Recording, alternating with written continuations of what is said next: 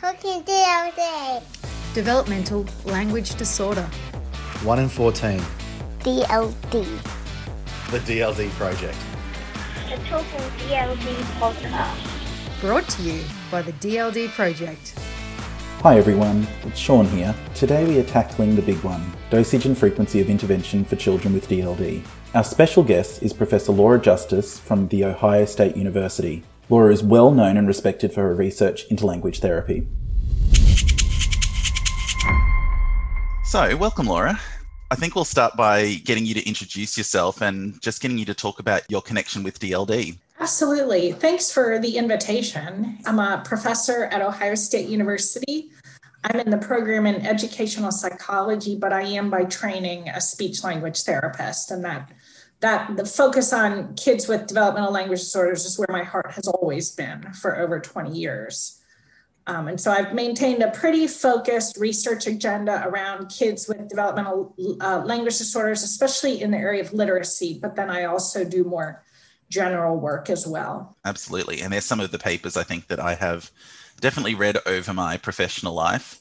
I mean, I know you for your research in language intervention, particularly for children with DLD, but you've been particularly instrumental in getting clinicians to think about dosage and frequency for intervention. I was saying to you just before we started recording that one of the highlights for me of the 2017, I think it was, Speech Pathology Australia conference was listening to you talk as a keynote around dosage and frequency, and really sort of started to shape the way that I thought about my own language therapy and supporting others.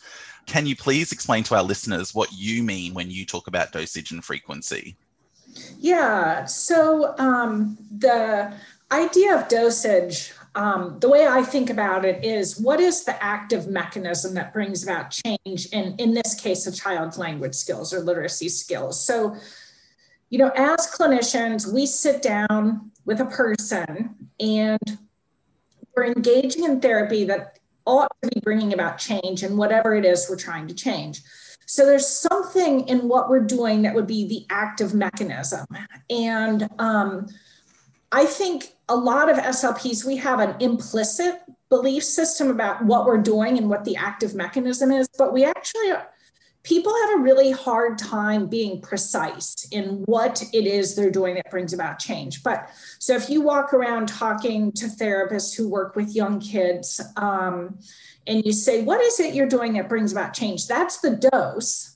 But is it, for instance, recasting? You know, you're working with a little kid who has syntactic issues and you're repeating everything that child says with something slightly more complex. Is it questions? SLPs are really into questions and using questions as a way to elicit more complex responses.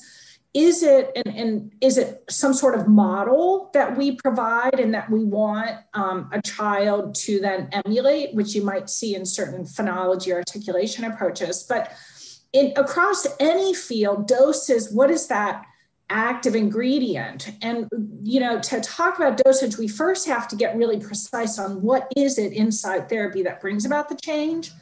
And it's only then that we can start to talk seriously about manipulating that in a way that makes our therapy more optimized. If we think about, you know, we're all living in a pandemic. I don't know if you got a vaccine. I got a vaccine. I got 2. Not yet. I'm booked in though. Oh, good. So you go in, you know, you get some sort of stuff shoved in your arm. Can guarantee you that there's been, you know, a gazillion person hours put in to specifying exactly how much of that thing you need to get a proper response. And, you know, we can take that analogy to therapy. I think we're very, very far away from being precise, but at least we can have good conversations about it. I'm actually thinking about a study that I did a few years ago where it was a pilot study and we were looking at service delivery and actually whether the service was effective, and we looked at standardized measures that were available within the service and found that, quite interestingly, receptive language made a statistically significant improvement. But in terms of actually, my final point was, but we don't actually know why, what was the optimal dosage, because we know receptive language is something that can be hard to shift. But as a cohort, these kids with DLD improved in their understanding, but exactly mapping out why was going to be something that I think was going to take several more years, because it's a it's so hard to pinpoint, isn't it? Yeah, and I think it's pinpointable. Mm. It's knowable, but we don't tend to do that kind of work. Yeah. As a field, you're not going to find a lot of studies. So we kind of have the big, bold clinical studies, a lot of these in the UK, some in Australia. We look at large cohorts of kids. And then you have these itty bitty tiny lab studies, but we don't really have anything in between. So there are people who are trying to pinpoint in these lab studies, but they're with, really small samples, only looking at one thing. And so there is this space that we really haven't traveled as a field for unknown reasons. It's interesting you drew that parallel then with medicine, because obviously this is a space that medicine focuses solely on, in terms of, at least from a pharmaceutical, treatment perspective, because obviously they're trying to treat symptoms, but really bringing it into the allied health or social sciences field has been something that's been perhaps a long time coming. And some of it, you'll see some papers in education, especially like around vocabulary, or actually tutoring is a really good one where we do double dose tutoring for kids. So maybe you have kids who are struggling in algebra, so they get the core curriculum and then add on tutoring, which is basically a double dose. So you do see those studies out there. What you won't see is really people leaning hard into the idea of this being a dose discussion, because in the world of education, some people get really nervous about what would be called a medical model, but we definitely see papers that are they're in that space, but they're not calling it that space. Even some of the response to intervention literature, you have kids in effect getting multiple doses of something, and we have to ask questions of, are there really good additive effects when you start layering, multiple sessions on top of each other, because that additive assumption doesn't always bear out. And of course, then there's the component of that is how often should you do it? You gave the example of the COVID-19 vaccine, and there's multiple of those available, but most, if not all, I think, are multiple vaccinations over a period of time. So you need to do it once, and then you need to do it again.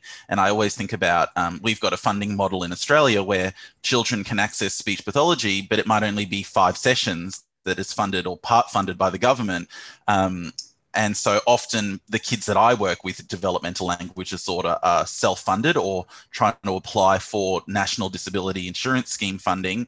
Some of those are successful, some of them are unsuccessful, but we need to know, I guess, say to the Australian government, 5 sessions for these children is nice, but may not be enough. Or is there a way that we space out? Do we do it as a chunk or over a period of time? And that comes into, I guess, the frequency discussion around what we're doing for intervention as well, I guess.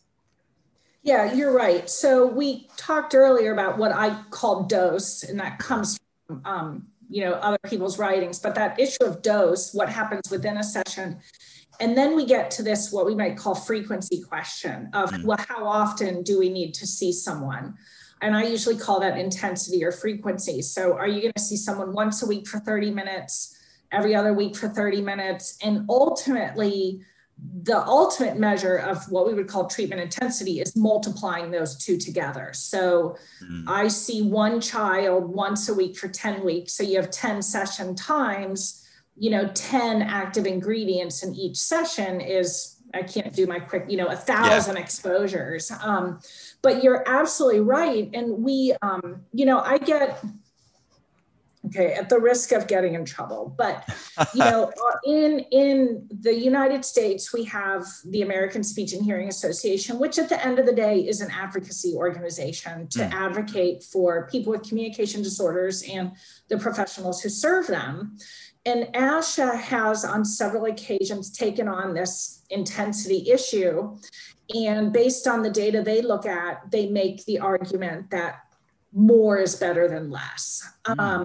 Seeing a child 60 times is always going to be better than 30 times. but that's not a scientific argument. It's good advocacy because I'm going to get paid more. Mm-hmm. But scientifically, we don't have any evidence that seeing somebody 60 times is better than 30 times. And, we really have to do that science because, when you look at dosage in a lot of studies, we have what's called an iatrogenic effect where you're actually over-treating and causing harm. And you could see a scenario where you have, kids who are pulled out of the classroom every single day because we believe more intensity is better. And there's all sorts of adversities that can happen from that.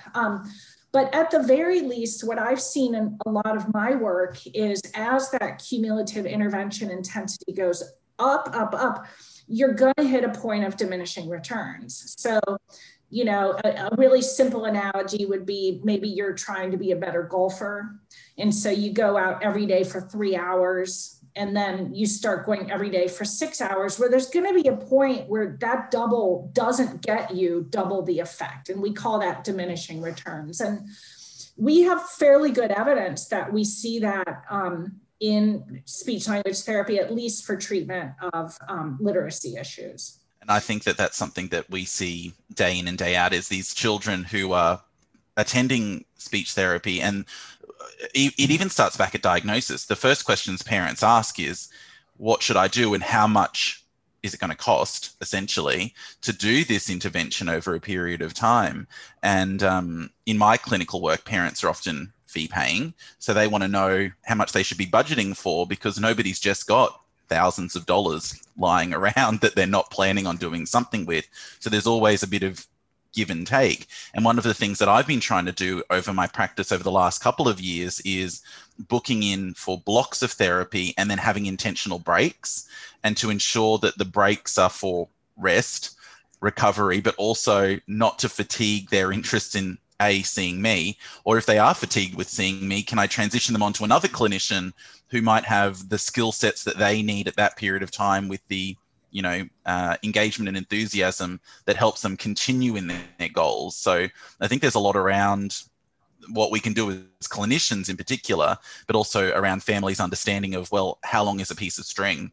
And if they're thinking this is just going to go on forever, well, that may not be something that feels achievable to them. I think the model you just described is spot on, especially what you do when, science meets reality and you really don't know what's the best course. I think you're absolutely right to try to leverage that spacing effect, take a break, consolidate, see where you are. So there's a lot of literature out there around different areas. And so I'd be really interested to hear your perspective on how does the evidence actually vary for different language interventions. So somebody might be focusing on grammar or vocab or storytelling or what we would call narratives or phonological awareness. We've touched on literacy.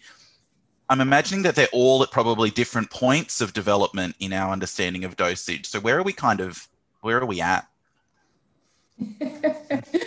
I like your response. Where we are is the fact that I'm going to say something that I don't even know if we can substantiate. But in general, if we piece together what we have, and we look, I'm going to set aside phonology and articulation because I think there are experts in that space who could speak to that better. And I'm also going to set aside adult treatment of, say, acquired disorders, because I think there's literature there. But if we think about kids and what is known, if I look at the best in class lab-based studies where, let's say, they take a group of kids and they want to teach them something complex, like some complicated scientific concept, like shallowness as a physics concept or whatever. And they do these really controlled studies where they have kids get instruction in massed versus spaced paradigms. So maybe the kids go every day for 5 days versus once a week for 5 weeks. The spaced always outperforms, especially in longer term improvements. And so we have these laboratory experimental studies where we look at teaching kids tough concepts. We have the work we've done where we've looked at, this is more correlational, it's not experiments, but what we find is a really clear interplay between dose and frequency, where you increase dosing, or what we're going to call really highly productive sessions, but you space them out, you get as strong an effect as much more intensive treatments. See that in early literacy. So it's a phenomenon, this spacing effect is a phenomenon that holds across different areas of development and different research paradigms. So I actually just got physical therapy over the last 4 months for, I busted my ankle. Ouch. And I went in and I saw the doctor and he said, wear this boot and go see physical therapy. And I said, how often? And he said, well, I'd like you to go 3 times a week. And I thought to myself, well, there's no way I'm going 3 times a week. I'm not sure I buy that I need this and I don't have 3 hours. So I went once a week. And I was very, very comfortable based on all sorts of parameters. I'm going to go once a week. I'm going to really pay attention and that it's going to be very productive. And I'm going to do stuff in between. And, I don't have a control of me who went, but I feel really confident that that was the right choice. And I think that spacing holds up for lots of different things. Now, it's when I get to phonology articulation that I don't know if we're looking at, say, motor programming of certain things. There is, a practice effect we need to achieve. But I think when we're talking about language, early reading, cognition, that I read an article yesterday about what the best teachers do, looking at really the science of reading and what do the best teachers do. And they do very highly productive, brisk, intense teaching. They're all in for like 20 minutes. And so if we look at classroom-based studies, we see this sort of highly productive focus on time that seems to pay off. So it sounds like there's lots of factors that do come into play with language therapy. We've touched on some already, being things like, motivation and interest, but also there's going to be, how severe is the person's language difficulty, as well as how supported they are by family and friends. And your physio scenario fits in a little bit around, maybe if somebody was supporting you or encouraging you to do it, you might have done things slightly differently potentially, or you might have done exactly the same, but you might have done more at home. How difficult is it as a researcher to work out what the optimal dose for language therapy is? And I'm imagining that might actually change over a period of time. Are there going to be differences between, say, a 5-year-old and then a 15-year-old who might be engaging in language therapy? Yeah, this is really hard. And, because we're getting at, language is a really complex human characteristic. And so it's multi-determined, right? But we can say that about a lot of things. So I think about this is, in part, I think we need to backtrack. So if we're working with a 5-year-old kid who has DLD, and you're signing on to be in that kid's therapist for the next year, what is the optimal amount of language growth we want to see for that kid? And I would say that should be somewhat agnostic of all these other factors. So, and we do this in reading achievement, like how much reading achievement do we want kids to gain from grade 2 to grade 3?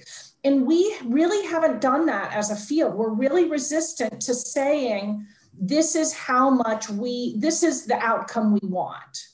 And we have a paper that came out a couple years ago where we did a deep dive into what we called language benchmarks, like how much do we want kids to grow? And what we see is that, there is more growth when kids are younger, 2, 3, 4, 5, 6, and then we start to see less. But in general, I believe we're seeing half of a standard deviation growth annually across these ages. So, I think we really have to start there and say, what actually is my goal for this child? And that goal can't be things like, we'll tell a story with 3 parts. It's got, what do we really want? And then we backward solve. And, we could keep it really, really simple and say, we're going to backward solve for, these treatment variables that are in our control. And so, to get that optimal amount of language growth, I need to see a child this often, and it needs to be this intense. And then it's really a data management scheme. And, we do see efforts in other fields of education where they're getting closer to nailing it around this sort of a more data-driven approach. But I really don't know that we've been that comfortable playing in this space. But to me, it's if I start digging through all of my textbooks, I don't see anybody come out and say, this is how much language growth we want our kids to experience. And we even get, if I would go so bold, I'm going to say something right now that's super radical, that if I'm a therapist and I'm seeing a 5-year-old, I think it would be appropriate to give that kid a standardized language assessment in June of the year and do it again the next June and determine how much language that kid actually grew. And speech language therapists will fight that idea to the nail. And they'll say these weren't designed to measure progress. They weren't designed to do all sorts of stuff. But that is exactly what we do everywhere else in education. We give a standardized test every year and we use it to measure growth. And then we use it to modify what we're doing if we're not seeing optimal growth. So we do need to be maybe a little bit more creative in this space. And I'd be similarly bold to throw out some sort of level of functional, some functional measure as well.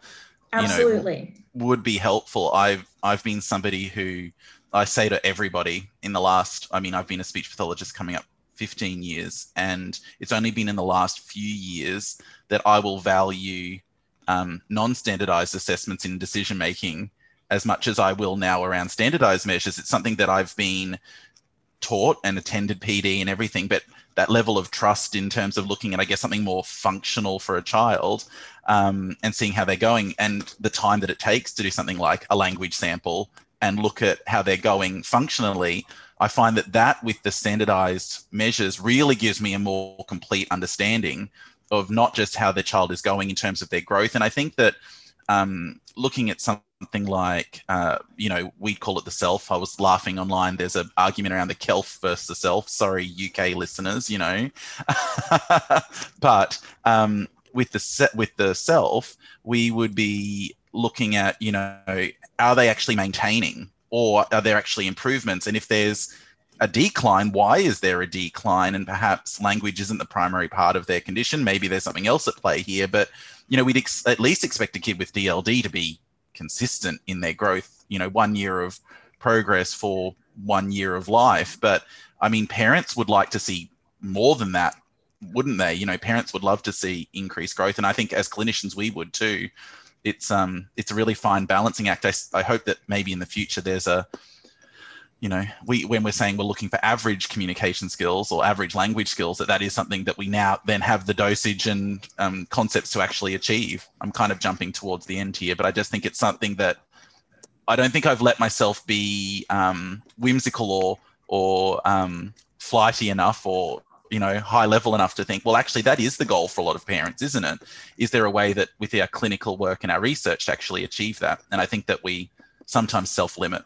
Well, I agree with you. And we had a paper that came out a year or so ago where we used basically machine learning to look at the best prognostic indicators of whether a child had DLD or not. Mm-hmm. And what we found out is that an informal measure of basically pragmatic skills was a very, very clear index. And that really can a child enter a conversation with peers?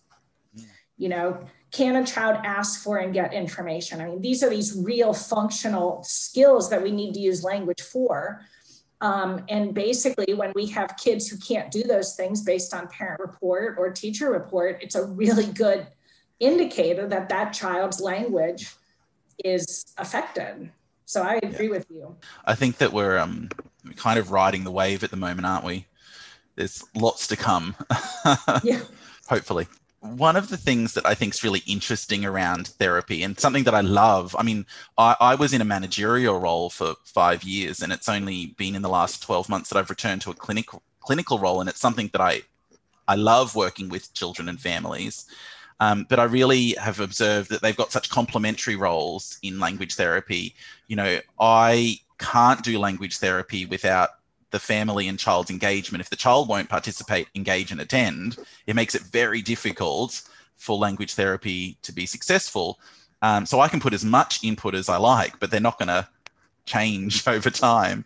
And so they have this, there's this concept of the clinician being responsible for providing the therapy or, the input, and clients actually responding or demonstrating the output.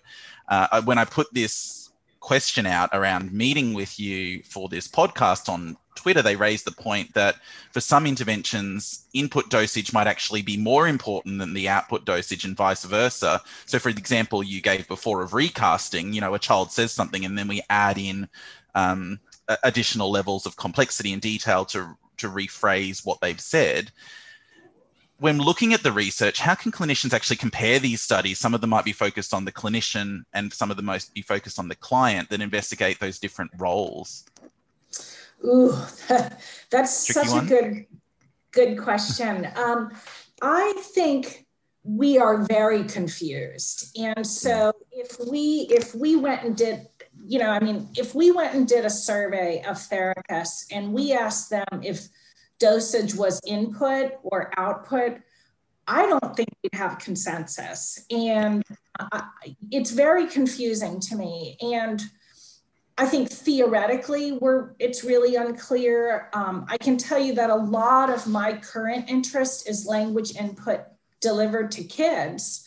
I just was reading a paper today about parent input. It's lexical and syntactic quality when kids were little in their first grade language skills. And, that is period, the measure of dosage. It's pure input-driven hypotheses of early language acquisition. I don't know how well formulated our speech therapy literature is in terms of input versus output. Actually, that's just a fantastic empirical question. Yeah. Don't know. I'll make a note to look into that. I won't claim that this question was mine. There was a beautiful conversation with Dr. Susan Ebbels and hopefully soon to be Dr. Samuel Calder on Twitter around this exact point around, they've been having these conversations around input and output. And it's something that I don't know that clinicians think enough about. We see ourselves, and I often will talk to student clinicians and new graduates around the fact that in all reality, they tend to be quite egocentric. They're really quite focused on what they're doing and not actually then responding to what the child in that example would be doing. So they're really focusing on them being the right input and not necessarily then looking at the output and then all the flow on error correction that sits in around that. And I think error corrections become a big interest of mine because I can provide a beautiful input, but actually my ability to respond to the child in situ at the time to shape and recast or rephrase what they've done into the correct response is actually really powerful. And it's something that I think is really hard to distill what I do sometimes, because for each instance, it might be a different error that they've generated, or sometimes the error is consistent, but across different words. So it's quite, it's quite an interesting and complex space, I think, as a clinician to work out what am I doing versus what's the child doing, and then how do I respond to what the child's doing to really kind of complete that loop. Well, I think we're going to have to talk to you moving forward because we just got a big grant to start this summer. And what we have, let's keep talking about this because we have therapy sessions of about 230 kids, their therapists, ages 5, 6, 7, and they're getting therapy repeatedly over 30 weeks. And so we have these, and we actually just got funding to re-mine these, reanalyze them. And what we're doing is we're working with engineers because what we're going to try, we're developing pipelines through which we can automatically transcribe and code the SLP and the kid talk. Wow. And so by doing that, and we actually said we were going to we can look at all aspects of the complexity of SLP talk. But then at the same time, as we're going to try to get into the patterns of communication, which is really what you're getting at, which, the SLP says something, the child says something, then what happens? And the goal is really to work at this very, very deep level of these interactions. And I think the reason we got funded was because, frankly, we said, if we can identify the aspects of SLP talk that drives development of these kids, that is a really important therapeutic technique that you can arm SLPs with. So your ideas are very rich.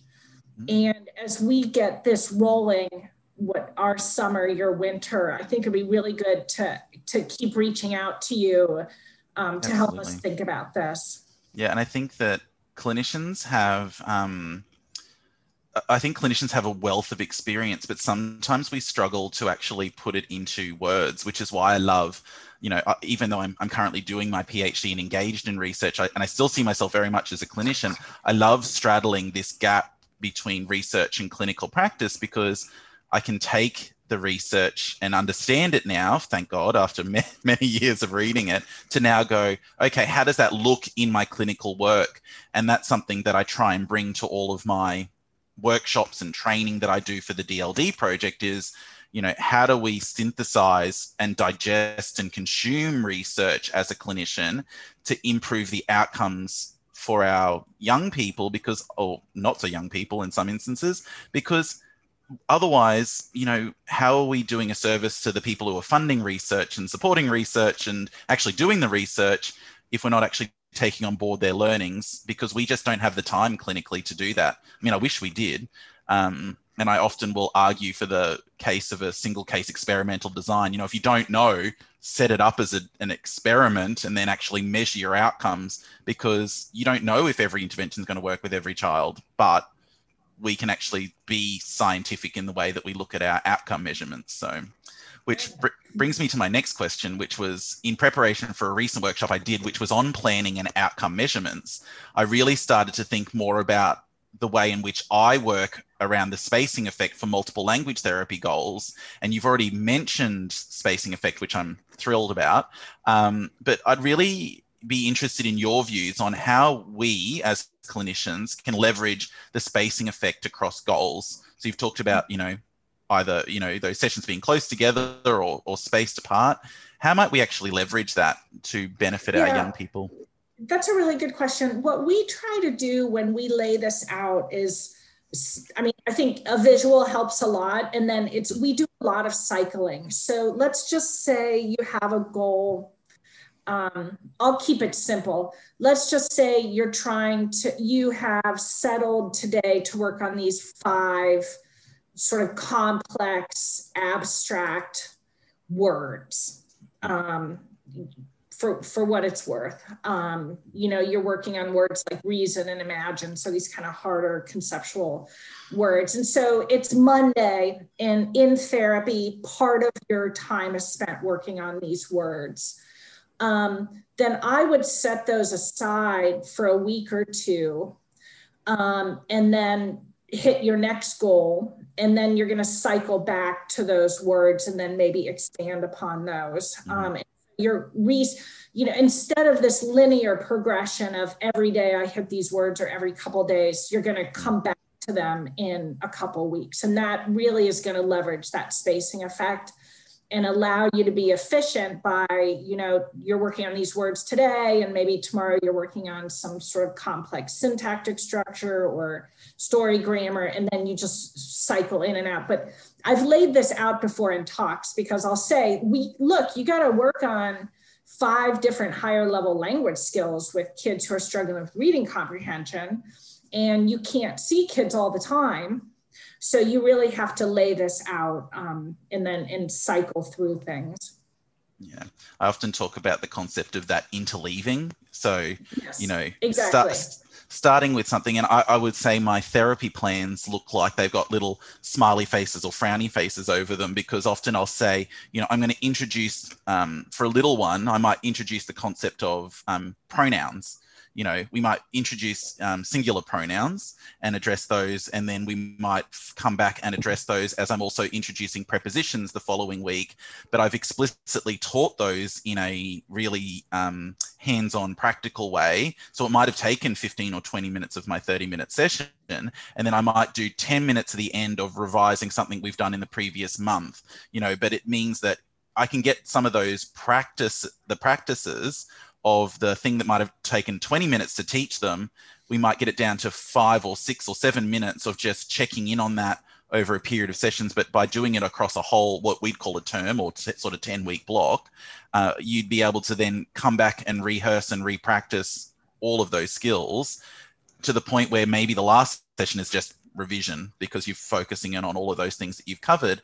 Because at the end of the day, I don't know about your work, but in my clinical work, children with DLD often have a lot of goals. The parents have a lot of things they want to target. There's lots of gaps. Sometimes their language profiles look a bit like Swiss cheese. So you're trying to, fill these different areas of development. Sometimes that weight of feeling like you're trying to cover a lot can be lifted by going, okay, I'm pulling it together across a block of therapy and going, okay, how can I run these threads through to the point where they're just touching on a little bit each time? And I find that that's where I get my best outcomes, as opposed to going, I'm just going to focus on prepositions now for 3 weeks, because I know that they're not going to consolidate everything they need to know about prepositions, because it advances as they get older. So yeah, I think that the concept of spacing's become really important, I think, in my clinical work. And how do I interleave those goals together so that it actually achieves what we're wanting it to achieve? Yeah, I haven't heard that word interleaving for like 10 years. And I remember we wrote a language curriculum, and it was all based on that idea of interleaving. And, I think what you're describing to me is really what takes an enormous amount of effort, sort of intellectually, for you to craft, to take the long view here, this whole term and what I want to accomplish. And, frankly, I think it'd be a heck of a lot easier to walk in and work on pronouns for a month. And so, maybe that's with so many demands on the typical therapist, so many goals for kids, that is what we end up doing a lot of times is approach. But what you're saying is, I think it is the way we need to go and orient ourselves conceptually, the interleaving, spacing, and then working towards those higher level goals over time. So you've touched on teachers in particular, and I know that many teachers and speech pathologists who actually work in schools do listen to our podcast because we get questions all the time. I wonder if you might be able to suggest how they could incorporate language intervention into classroom instruction to support language growth, and even the concept of generalizing, because we know that working on something clinically in a small white space might be effective, but as soon as we need to go and use it out in the big wide world in the classroom, it can be more challenging for them. And I know that this is a model that a 3-tier response intervention model would be quite consistently used in the US, but I think it's got a broader adoption now internationally. So even how might that look across whole school, small group and individual work? Which state are you in? I'm in Queensland in Australia. Oh, isn't that where Brisbane. Jennifer Peach is? Sure is. So Jennifer Peach has really pushed, do you know her? I do know Jenny, yep. So one of the things she did really, it's a model for what you're getting at, but it's not the right model for what you're getting at. But around the world of preschool early literacy and language, or early childhood, there were real questions some time ago was, what is the SLT role here? And how we get SLPs to work closely with teachers. And so she's really pushed that Read It Again model, where Read It Again is a preschool language and literacy curriculum we developed here. And then she's really taken it statewide there as a model where SLPs and teachers can collaborate. And I think it's interesting because teachers and we have such unique gifts to offer the classroom, because SLPs, we know language in a way nobody else wants to know about language. I mean, nobody else finds language that interesting. They're not going to go to school for it. So we have this really unique skill, but then teachers have this incredible approach to managing large groups of children and ensuring productive use of time. And so I think something like Read It Again is good because it sets common goals. Mm-hmm. Where, okay, all kids need, let's just say all kids need to learn something simple. It sets a common goal for teachers and Ps so that you have a common goal in mind. And I think that can be applied to the primary grades as well. But coming up with approaches that really bring together that shared understanding. And there's not that many of those that are out there. No, I think I'm dual qualified. So I have a speech pathology degree as well as a master's in special ed. And one of the things that I love about my PhD research is bringing those two together, where I'm looking at the educational outcomes of children with DLD. And one of the people that comes to mind from, that whole school support and bringing people together is Julia Starling, who's got the Links and Link Up program around teacher and speech pathology collaboration. I think that's, in terms of forming a base for particularly her work in secondary schools, but now expanding into that upper primary. There is such a key role in speech pathologists and teachers coming together because they've got really unique and complementary skills. I always talk about speech pathologists being experts in speech and language development, but also teachers are experts in the curriculum. So fusing those is almost kind of, in my mind, the match made in heaven, because we have so much overlap and interests. And if I was being a bit facetious, I'd say to some principals that speech pathologists are actually cheaper to employ than teachers because we're not unionized. So, so speech pathologists are actually relatively cost effective in terms of bringing in that support that often schools need. So I think that with teachers and speech pathologists working together in the classroom, we can actually see some improvements at that whole school. We know that children with DLD will need further adjustments, but there are going to be universal benefits in having language-rich classrooms. And I think that's something that teachers often struggle with. Maybe not so much in the early years. I think early years teachers are actually quite astute at language development. I think they must get some of it, at least in Australia, in their pre-teaching programs. But as soon as you go and talk to the high school physical education teacher, it's a whole different ball. It's a whole different ball game.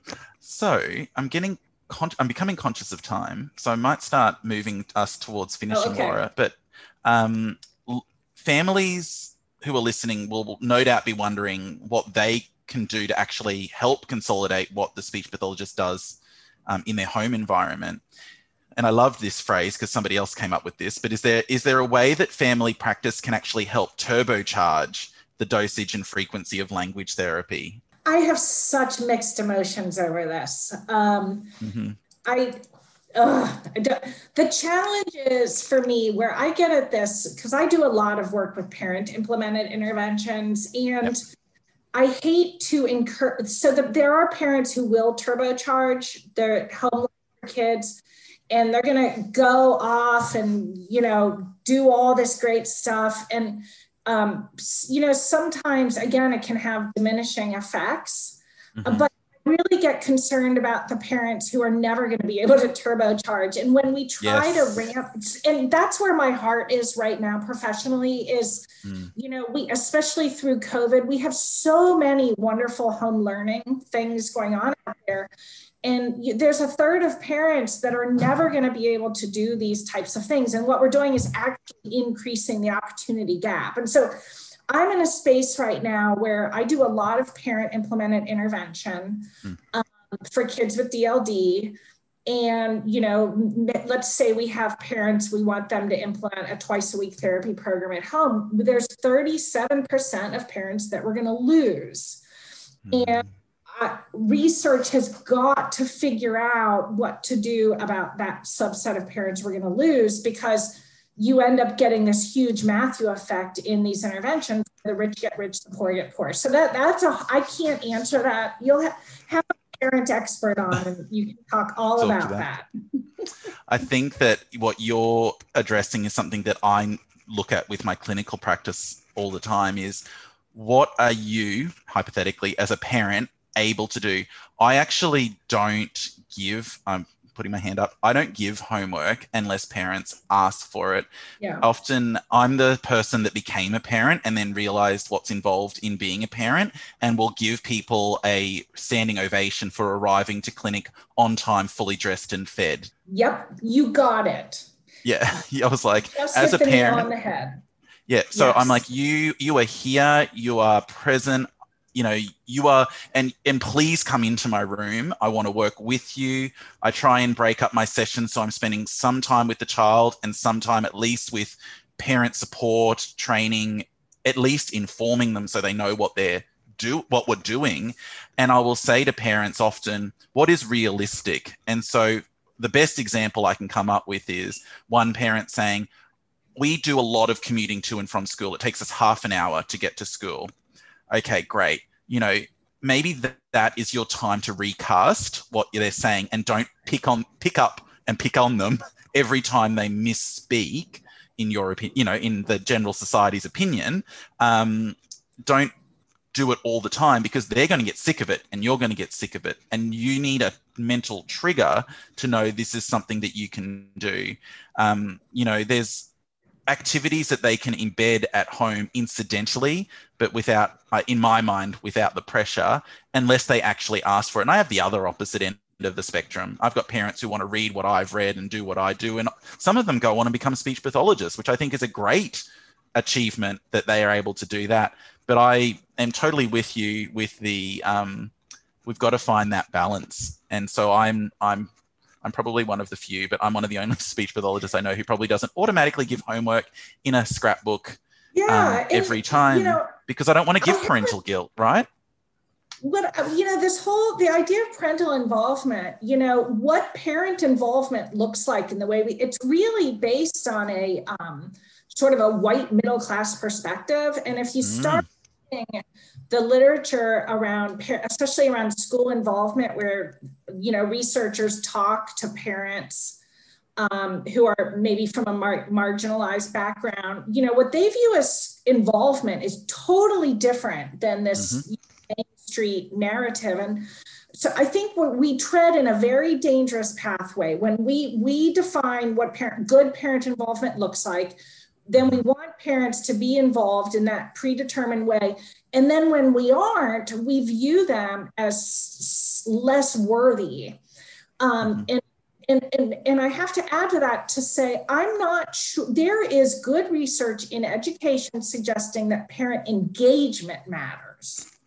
And that can look a lot of different ways. But parents going home and doing homework with their kids as a predetermined idea of what needs to happen, I don't see the literature out there for it. I mean, it's a great idea, but where's the evidence? And it's way more important. You've got a parent who cares about you and trusts you as a therapist, is going to call you if they can't make an appointment. And so I think I agree with you. And yeah, I mean, I understand there are some parents who, are on steroids about helping their kids. And, that already is an asset in that child's life. I'm much more interested in how to help the parents who were going to further,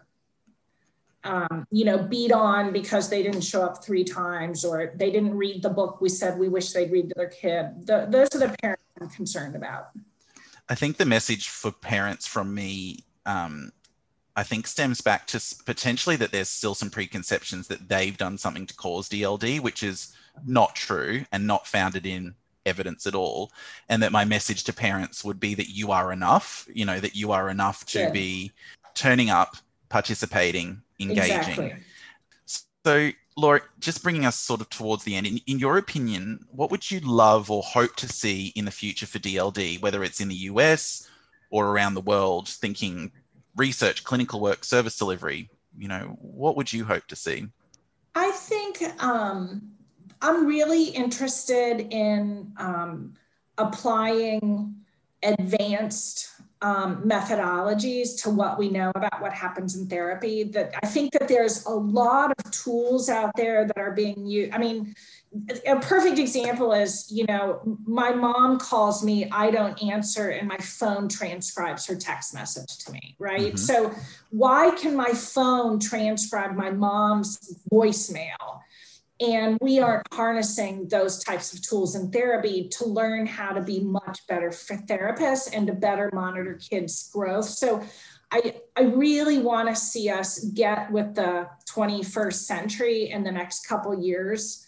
But I was reflecting a lot on this, and we have a perennial problem, which is that we're a small field of researchers studying kids who nobody really knows about. So I love big science. I love big studies. I love massive clinical trials with hundreds and hundreds of kids. But, we don't have that many kids, or we don't have that much awareness or people caring about the kids we study. And so how can we ever harness those massive resources to do big, cool studies?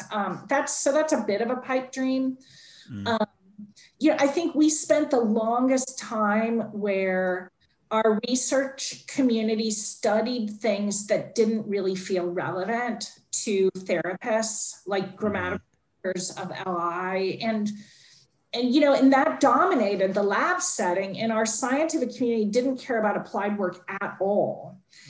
So we're still dealing with generations of people who weren't trained to be out there in the field studying really messy caseloads and messy kids with messy families and messy schools. And, that's the work that I want to see happen, but we don't have enough. We certainly don't have enough people doing it in the US. I think in Australia and Europe, we have more people studying more applied, messy issues. Mm-hmm. US tradition really hasn't been there. So see, I said you shouldn't ask me that. No, I think it's great. And I don't know if you know that I'm part of the Raising Awareness of Developmental Language Disorder Committee. Yes. And one of obviously the things that we really aspire to is greater awareness of DLD. And I keep coming back to the fact that essentially we had a rebranding, right? Like we rebranded this name. And so what we're doing now is increasing awareness, but at least we're trying to use that consistent approach. And I mean, I'm very fortunate in Australia that our national association endorses that terminology, and it's expected that speech pathologists can do and use those terms. But one of the things that I've noticed is that lack of confidence in saying, actually, this is what it is and this is what it looks like. So I think once we get everybody's confidence up, we will have that consistent diagnosis, which will mean better awareness, better outcomes, because at the moment, I mean, we're still riding the wave of 40 plus different terms that have been used, right down to they might have a bit of a language delay, through to SLI, through to, LD, language disorder, according to the DSM.